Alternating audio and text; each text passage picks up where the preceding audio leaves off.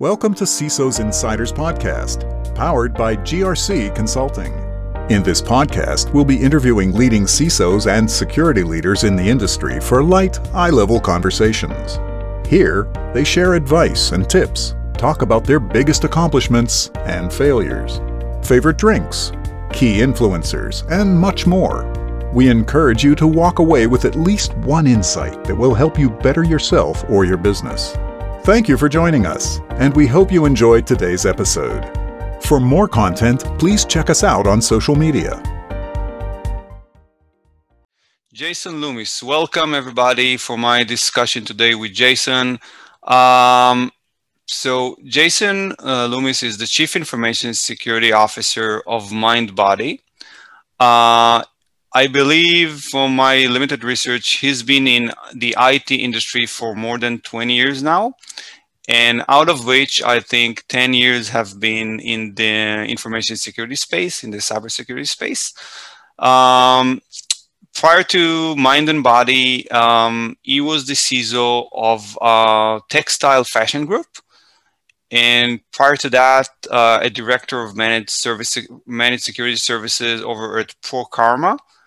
And I think before that, he held, as I mentioned, a few executive positions in the IT space.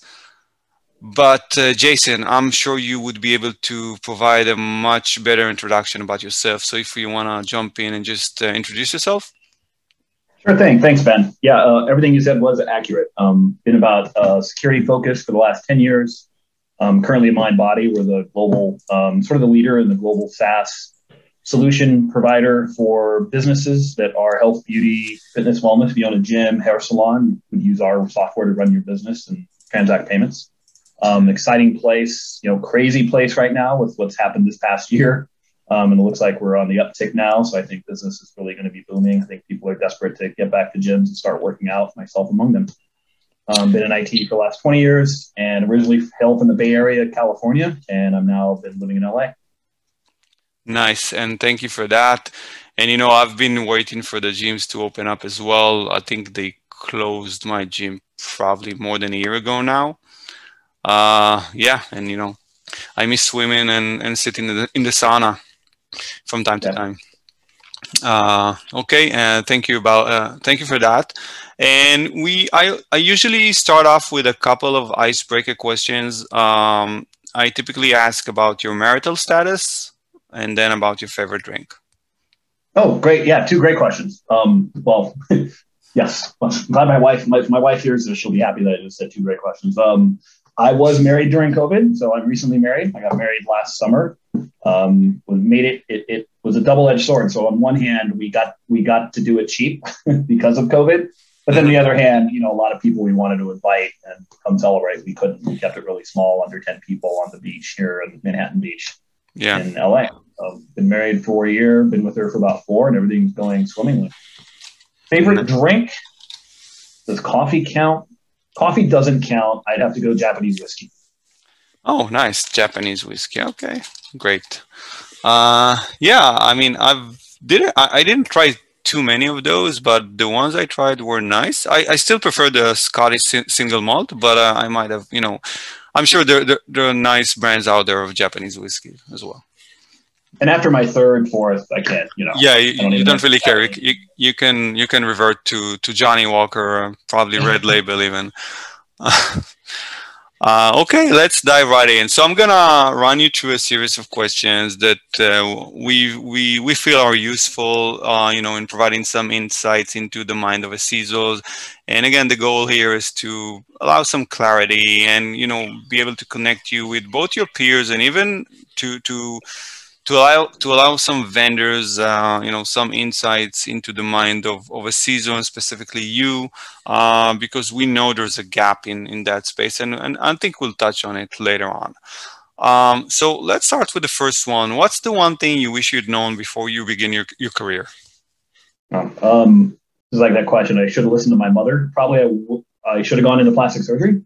No, seriously, probably the importance of leadership and the responsibility that comes with it.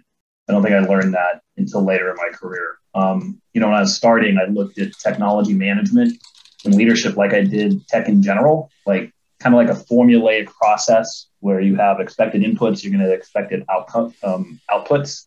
And I really lacked understanding the human side of the equation.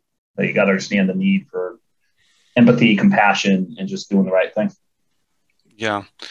And I think it's pretty evident in IT as well as information security. Maybe less nowadays because I feel personally that the market have matured. But, if you go 20 years back, I think IT people, talking with IT, uh, and as you just mentioned, I think, for lack of a better word, maybe empathy was not their strong suit. And also with the information security practitioners as well, because it was the naysay culture back then. I think it's less absolutely. of that nowadays. Yeah. The hammer of compliance was used, yes, a lot more than it is now. Yeah, I mean, and that was the best case scenario, because a lot of the times you got answers like, okay, can I do that? And the answer was just a simple no. And why not? Well, just no. Right. Yeah. Yeah, we don't want you to have this and that port open to the internet for any reason, but sure. Okay. Moving on to, it's my personal belief that people fail more from failures than from accomplishment. If there's any biggest failure that you wanted to mention or talk about here, and what did you take out of it, basically? Yeah, I completely agree, man. I fail a lot. I've failed more than I've succeeded in my career, but there's a good quote I have. It's on a t-shirt I own. It's Nelson Mandela. He says, I don't lose. I either win or I learn. So every failure has gotten to me where I am. If I didn't have those failures, I wouldn't be who I am. For a single, biggest failure in my career was one where I pulled a friend off a great paying job to work for me and then was told to fire him and my entire team 6 months later. Mm.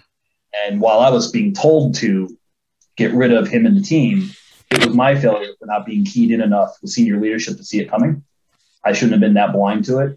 It was my fault of letting that happen and letting me hire him when I wasn't really aware of what was going on at the back end of the business. So I take full responsibility for that. Yeah. Okay. I actually had a similar experience. Yeah. And having touched on that, what would you say your biggest accomplishment was?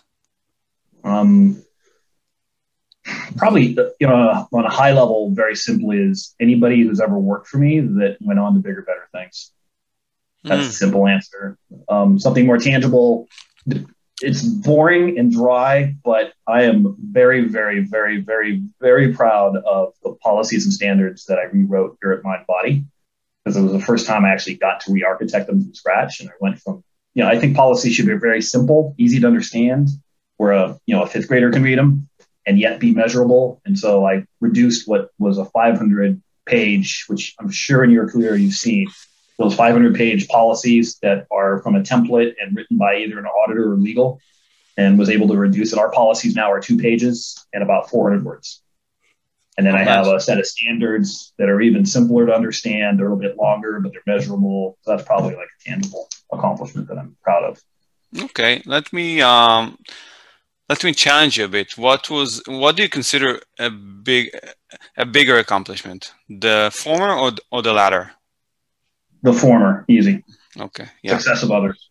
Yeah, and I just wish. I think I just had a conversation about that with my co-founder. For the past 12 years since establishing since founding this company, I think I've helped a lot of individuals that, came through the doors and, started off as consultants, and at some point they matured, and, some of them, they hold the CISO role, others, they hold some other prominent roles in the information security space. And I just wish there was a way of having an honest conversation with some of your employees that, that want to proceed but don't share it with you because they have this fear that you might try to hinder their progress or anything like that. And I'm with a state of mind that, you should help people accomplish what they want to accomplish. And I'm also always more than happy to help out like current employees and former employees to progress and land new and exciting positions. So definitely, I mean, personally, I think I'm not sure if this would be my biggest accomplishment, but I can totally relate to that, to what you said. Good. Yeah. You. I live by the creed, and I've done this at every job I've had the authority and the ability to for the last 3 is if I don't have a role for you and I don't have a position, I will write your recommendation letter. And I will happily want you to go make more money with more responsibility and do what you love and what you're passionate about than have to keep you with me in a heartbeat. And the company takes a hit, my department takes a hit, my team takes a hit, but I want what's best for you. And I think that's why people, hopefully, one of the many reasons I hope people want to work for me. Yeah. Okay. And that makes sense. And what advice would you give someone wanting to pursue a career similar to yours? It goes back to sort of what I wish I knew getting into this job is that I think the skills that make you successful in security aren't the skills you would think. I think, 10 years ago, I got to understand technology to be a good security practitioner. And it's not. It's about people, number one, leadership, organizations, the ability to communicate, understand motivation, and the ability to lead and build teams. Yeah. And I think it's more prominent nowadays because the CISO position has transformed into a business role as opposed to a technical or IT related role. That's just my personal belief. Absolutely. You're absolutely right. And what do you feel about, and I know you came from IT, and some CISOs, they report to IT related functions, others report directly to other C-level executives, might even be the CEO in some cases.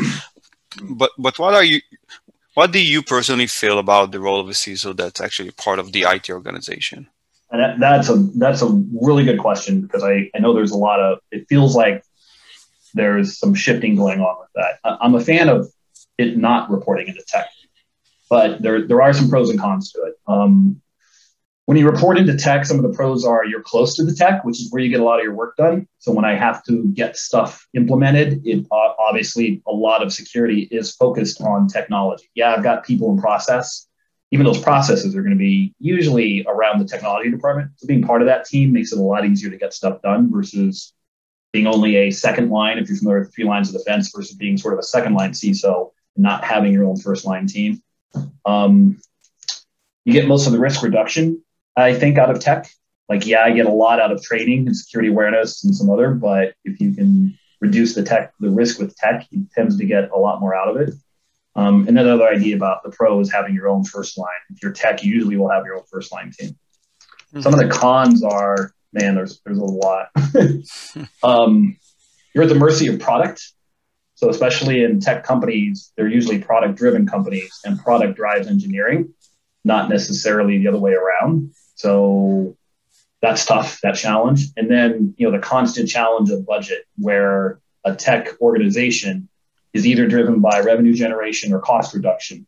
And my function is risk reduction, which isn't either of those. So bonuses, compensation for tech is always tied to, okay, we're going to make more money or we saved money, not how much risk we reduce. So I'd love to see a change. The con is that there's no KPIs for people at my level in tech for risk reduction. That's sort of a really big con with it that I see. Yeah, that's very interesting. And I know there are a few frameworks out there that some organizations use. I think one of them is FAIR, where you actually So I guess you're familiar with that, right? Where I am. I don't use it here. Would love to. Yeah. I'm very familiar with it. Yeah, so I think they help you quantify the risks, and that's being able to present better like the ROI of security. But yeah, I think at the end of the day, it goes back to leadership and to the understanding of, is cybersecurity is a part of business, and does it need to be an integral part of the business? I do see the shift in that space, I have to say, for the past few years. I think more and more organizations understand that cybersecurity is more than just, having a few professionals running around and trying to patch stuff out. And actually, yes, that is a great description, because that is literally what I felt like 7-8 years ago. Hey, let's just hire a couple security people and they'll fix all our problems. And, to be honest, there's still a lot of companies that operate like that, but it's a shift. Okay. And maturing from the IT into the cyberspace, and even before that, what would you say were the best resources that have helped you, define who you are right now in terms of like the professional skill set that you hold? Yeah, it's not cyber specific again, or even tech specific, but I'm a big fan of education, and my MBA was probably the most powerful tool that started me off on the path to understanding how business and technology connect, or where they connect, and what that intersection looks like. There's books that I could rattle off: Switch, Chip and Dan Heath, 5 Dysfunctions of a Team; Drive by Daniel Pink; Why Great Leaders Don't Take Yes for an Answer is another great book; The Culture Code, Infinite Game by Simon Sinek; Extreme Ownership, Jocko Willink and Leaf, I think, the one about the Navy SEALs. Those are just that's almost like an MBA in a box. You can get those 5 books, you probably know 80% of what I've learned with leadership and management. Mm-hmm. And that's interesting. Some of the CISOs I talk with, they're very technical oriented. So, they are, very, I'm not saying against education, but very pro self-educating themselves. No certifications, no MBAs or even BAs, but, I think it goes back to the individual and the mindset that you're in. And from what I'm hearing so far, you're very focused on the leadership aspects and the executive aspects, wanting to learn more. And you mentioned Simon Sinek, which is probably one of, I'm not sure if I want to call him a marketing guru, but he's very prominent. And, whenever I listen to him, it just makes sense. So, and I'll say it's because the tech comes easy. I started, I didn't have my degrees when I started in tech. I was a computer gamer putting together, I worked Doom and Duke Nukem, on Windows 3.1.1 work groups with BNCs, putting them together, wanting to play games. And tech just, to be honest, I've always been a tech whiz. Always been until now. When I was an engineer or even leading engineering teams, man, I was the one that they came to figure out, solve the problem. So to be honest, to me, tech was the easy part of it. The hard part is the people and the organization and the leadership.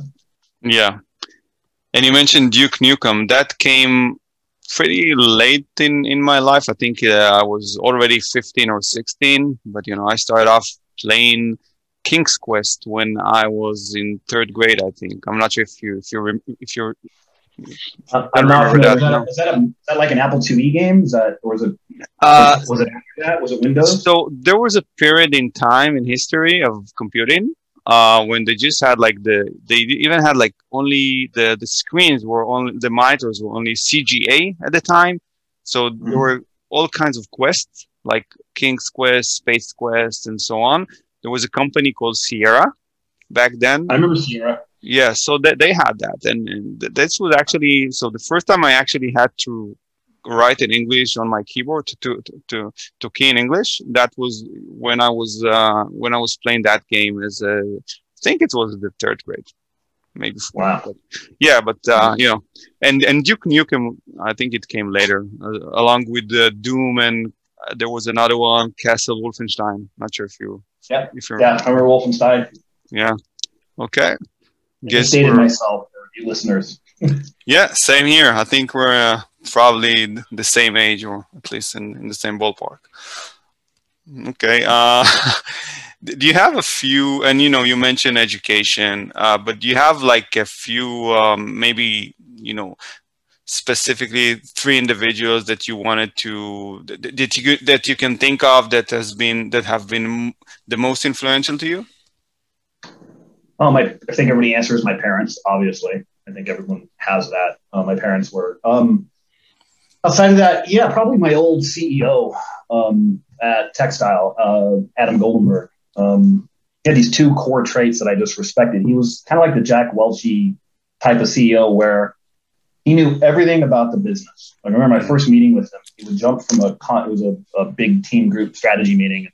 He'd go jump from a conversation about the size of the corrugate in the shipping containers to save money down to hitting me literally not 5 minutes later about how much we're spending monthly for rack space. And he knew everything about the business and was able to talk down in the details about it. Mad respect for that level of intelligence and knowledge about the business. And then he was so empathetic and so people first, take care of the employees first, that that isn't that. I think a lot of CEOs will talk a big game, but do they really believe that is another story. He really believes that. I think I respect him for that. And then the CTO over there was awesome. He taught me just to be, as a tech leader, his name is Tim Collins. He's the CTO, still the CTO over there. Taught me how to just, to be cool. Like not everything's that serious. Just like every time he talked, I was like, hey man, what's up? And sharp as shit. Like just he knew all the tech, but it was never went to his head. I think I learned that from him too. Don't let it go to your head. Okay, thank you. Is there one common myth about the profession that you wanted to debunk? Oh, yeah, yes. And it's a famous quote. I'm positive you've heard it, or everybody on this call who knows cybersecurity. It's to this day, I still get this. It's Bruce Schneier. If you think technology is going to solve your security problems, you don't understand security and you don't understand technology. The idea that you can, hey, if you just throw tech at it, all our security problems are solved. It's not. It's people and process first, tech third. Can you tell me, like, from your experience, and it doesn't have to be like based on your specific and current role nowadays, but it could be related to industry trends. But in your opinion, what are the main concerns that CISOs nowadays face? Cloud misconfiguration, I think, is probably a priority for, I would say, the majority of CISOs now because of the big move to the cloud. And along with that goes, and it's crazy that you're familiar with the CSC 20, it's still number 3 on the list, is vulnerability management. It goes hand in hand with that cloud misconfiguration. Yeah. Those are the biggest concerns. Mm-hmm.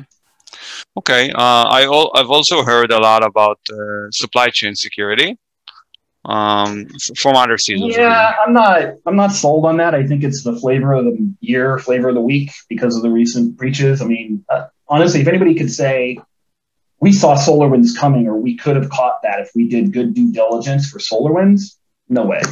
Every third-party risk, and I run a pretty mature third-party risk management program where we go through an entire process where we analyze and determine if the vendor's risk or not. We wouldn't have caught SolarWinds. They're used by every major company in the federal government. So, so just my personal opinion is I think it's just kind of the flavor of the week to talk about. Always there's going to be risk, and understanding where your data is going to and what other parties have access to your data absolutely is critical. But I don't know if it's like necessarily moving up my list of priorities with everything I have going on. Okay, makes sense. Thank you. Did you want to, enlighten us, maybe share a bit about your daily routine?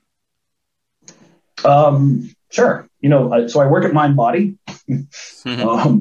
Health and wellness is kind of core to what we do, and it just fit, like that's part of the cultural fit that I have there. So I really try to take care of my body. So I mentioned with COVID, I'm waiting for the gym to get open. I got lucky too, though, as I was able to build a gym in my garage right when COVID hit.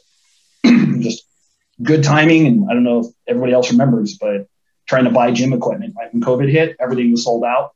I was able to get some stuff. So my typical routine, I wake up at 4:15 a.m. I'm in the gym by 5 o'clock after a shower and coffee. Yes, I'm one of those weird ones that showers before the gym. Before the gym. Makeup process. I watch last night's news while I run, NBC Nightly News. I then listen to my favorite podcast, Robin Hood Snacks, which is a kind of a financial summary of the previous day. And then I'll do my podcast of choice, security-based. Either I like CISO Talk, The Business of Cyber, CyberWire Daily. This is going to be added to that list. And then I'll either watch the news or listen to an audiobook. Okay. Nice. Then I work for like the rest yeah, of the 12 hours. of course. And I asked you about trends in security, and this following question is not specifically about your current role or position, but again, it serves to show like a trend. In your opinion, was there a change when it came to budget planning, like if you compare 2019 and 2020 to 2021? I mean, besides do more with less because your budgets were typically cut because revenue was down and numbers are down across the board. Um, I think there's a bigger focus. Obviously, there was a bigger focus. Not obviously, there's a bigger focus on the zero trust. So remote access, zero trust, being able to support the diverse workforce across the globe. I think is where a lot of spending shifted into. Yeah, because remote workers, right? Yes. I mean, because working mostly remotely. Yeah. Okay. Got it. Now, if you can put yourself for a minute, and I'll ask you now a few questions about vendor and vendor relationships here. If you put yourself in the shoes of a vendor just for a moment, what is it that like? What promise do you make to yourself that you would say, I would never do that if I were a vendor? It's a good question. I don't know how the good salespeople got to me before. There's this one guy who I still work with. His name's Jack Helmeta over at SHI. They're like a CDW type, pretty big, might be bigger than CDW. Still work with him today. He cold called me. I don't know the last time I haven't thrown my phone if I picked up a cold call or let alone took a cold call. I don't even know if they cold call anymore. It's such an old school technique. But I don't really, the things I don't care about your company history. I care about what solution you have, the tech, and typically the technical part of the solution. Like focus on that, keep it short, keep it in order. Don't waste my time. Try to find out about me, like what I need or what, and I know that's a big ask, right? To a salesperson, like, hey, go research me on LinkedIn. And I've had that, but you can tell it's superficial. They'll do something like, hey, I saw you went to Oregon, go Ducks. And they think that's like the research of what I might be working on. It's not, but something a little deeper, like if they know that, if I write in my blog and I mention CSC 20, asking me, how's it going with my maturity with control 1 and 2, or in a company that I work with that I really like, called Exonius, is fantastic. And that's how they got into me, was they're speaking to what a problem of mine I have specifically. And they got in because I was, CSC control 1 and 2 is a problem for a lot of organizations, asset management, both hardware and software, knowing what's on your network. And they were able to say, hey, we solved that problem for you. You want to take a look? I'm like, yes, I would. So. Mm-hmm. Okay, yeah, and this is actually in alignment with the most of the responses that I got lately. Yeah. And talking a bit about vendors, what's the most annoying sales pitch that you've encountered? Every cold call I have ever got. That's true. But not knowing the product, the worst part is when I'll get that first introductory call. Like, have your SE on the call for every call. Especially I would even if they're not being utilized, even just to have them there available. I don't like it when I have a introductory meeting and I start asking some tough questions about how the product works, and they have to say, "Oh, I don't know. We can have that on another call with my sales engineer." I'm like, I don't have time for 2 meetings, let alone 1. Yeah. I see it in my discussions. There's definitely like a gap or a misalignment with current sales practices to what's expected. I'm not sure if in all fields, but definitely with CISOs. I think there's a disconnect there. I agree. I wonder if the resources that used to be spent into just, spray and pray, like cold calling technique, right? Where you get 1 out of 1,000 that hit. Mm-hmm. But if instead you focus on 5, but you spend a lot more time doing the research and the homework, so you get a better chance of hitting.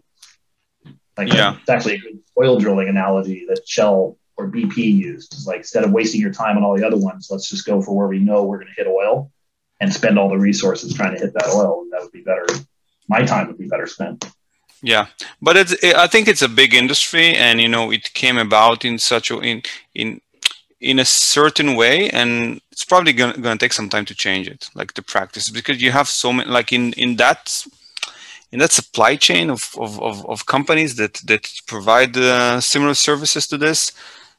They all work in a very similar fashion, right? So I get it. I mean, I understand what it is that you're saying and what it is that other CISOs are saying, but I'm just saying, like, on the other hand of that, like on the flip side, there are actually like companies that build themselves in a certain way, and now they need to migrate, they need to change, they need to change practices. Okay. So whenever it is that you are looking for in a vendor, what it is that you're looking for? You know, I'll go back to the Jack and SHI. You know, it's not even that big. They're just a big reseller, right? But the ability to have one point of contact, one contract, my TCO, my total cost of ownership savings are so great. Being able to go through him to get everything else I need, or to go through them to get everything I need, it's worth the 1 or 2 points I might pay more, but instead of going to like 50 different vendors. I know when I call, I'm going to get an answer. And I know when I ask a question, I'm going to get an answer, and I'll be a top priority.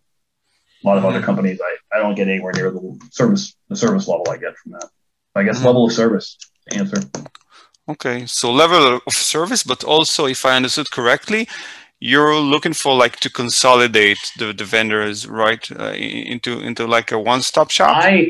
I like that because it's easier for me than have to go dig up. For example, if I need to fix I have a problem with CrowdStrike. Well, CrowdStrike's a bad example. I have a problem with my Zscaler contract, and I need some help.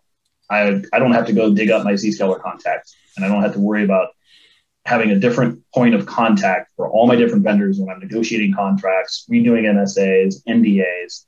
I can go through a one-stop shop and say, or I'll just go, hey, go get me that guy over at, blank ABC widget company, and I need to get this done. Or I need help with pro services. Can you get me a quote? Okay, thank you. Are there any other CISOs in the industry that you look up to? There are. Probably my mentor, the guy that kind of like got me started on my path. His name's Paul Love. Great guy, has written a bunch of books, the walking encyclopedia of security. And he's one of my best friends. I was best man at his wedding. We became friends through our relationship. A guy named Greg Arnold. He's CISO over at Cognizant now. Fantastic guy. Great accent. South African. And then he's not a CISO, but he might as well be. Is Gene Kim, famous author, guy that started Tripwire, founded the company, written a bunch of books. I was lucky enough to have worked with him a few times in my career, but now he's like super famous. I think he's in the new Thor movie along with everyone else. So I haven't really talked to him in a while, but I used to be able to work with him. He's great. Okay, thank you. Certainly look into those individuals. Is there any way our listeners and vendors actually can connect with you online in a non-intrusive manner? Yeah, absolutely. LinkedIn. I do like LinkedIn. I know. I think you might have mentioned this earlier, but about like how LinkedIn will blow up. My LinkedIn doesn't really blow up, but it's a really good way for me to know if I'm interested in your products. Like if I connect with you, it means one just happened today. So without the listeners, but a company called Blue Lava. When they click to me or they send me something, I will check out and be like, yeah, that's a technology I'm interested in. So I really like LinkedIn. And then if you're going to send me something like an email with an attachment or something, or don't send me water bottles, don't send me swag, don't send me unasked for swag, boxes of stuff I'm never going to use. But, give me a white paper that's a useful article that's not a sales white paper, but hey, here's how our technology works, that kind of thing. Yeah. Personally, I don't believe in that tactic of sending you swag or even iPads or anything like that. I think I don't want to, come off as like too prude, but I feel it's too sleazy. Yeah, I agree. And to be honest, it goes in my garbage. Like none of that stuff ever makes it past my inbox, my mailbox, into my garbage can. But a technical white paper that's not a sales white paper that doesn't spend the first page saying, hey, this is why our company's great, and this is what our technology does, and this is how it does it. That's gold to me. Mm-hmm. Okay. Before we wrap this up, I have a couple more questions for you. What's Sure. the single most important thing to you in your career? It goes back to kind of like what I felt was important is that, taking care of those that have less than you. To be honest, it's a little more of a life moral sort of morality that I lead myself by, but I also lead myself by that. I lead myself the same way. Like those underneath my care as a leader. I'm interested in their well-being, their purpose, their success. I am not a company man. Never have been. And if you think about it, what makes the company are the people. I am absolutely the people. And if you build it, you trust your people, you take care of your people, they are your company, and you'll have a great, successful company. Yeah, I agree. And for almost final fun question for me to ask, if you had unlimited funds, what would you do with your life?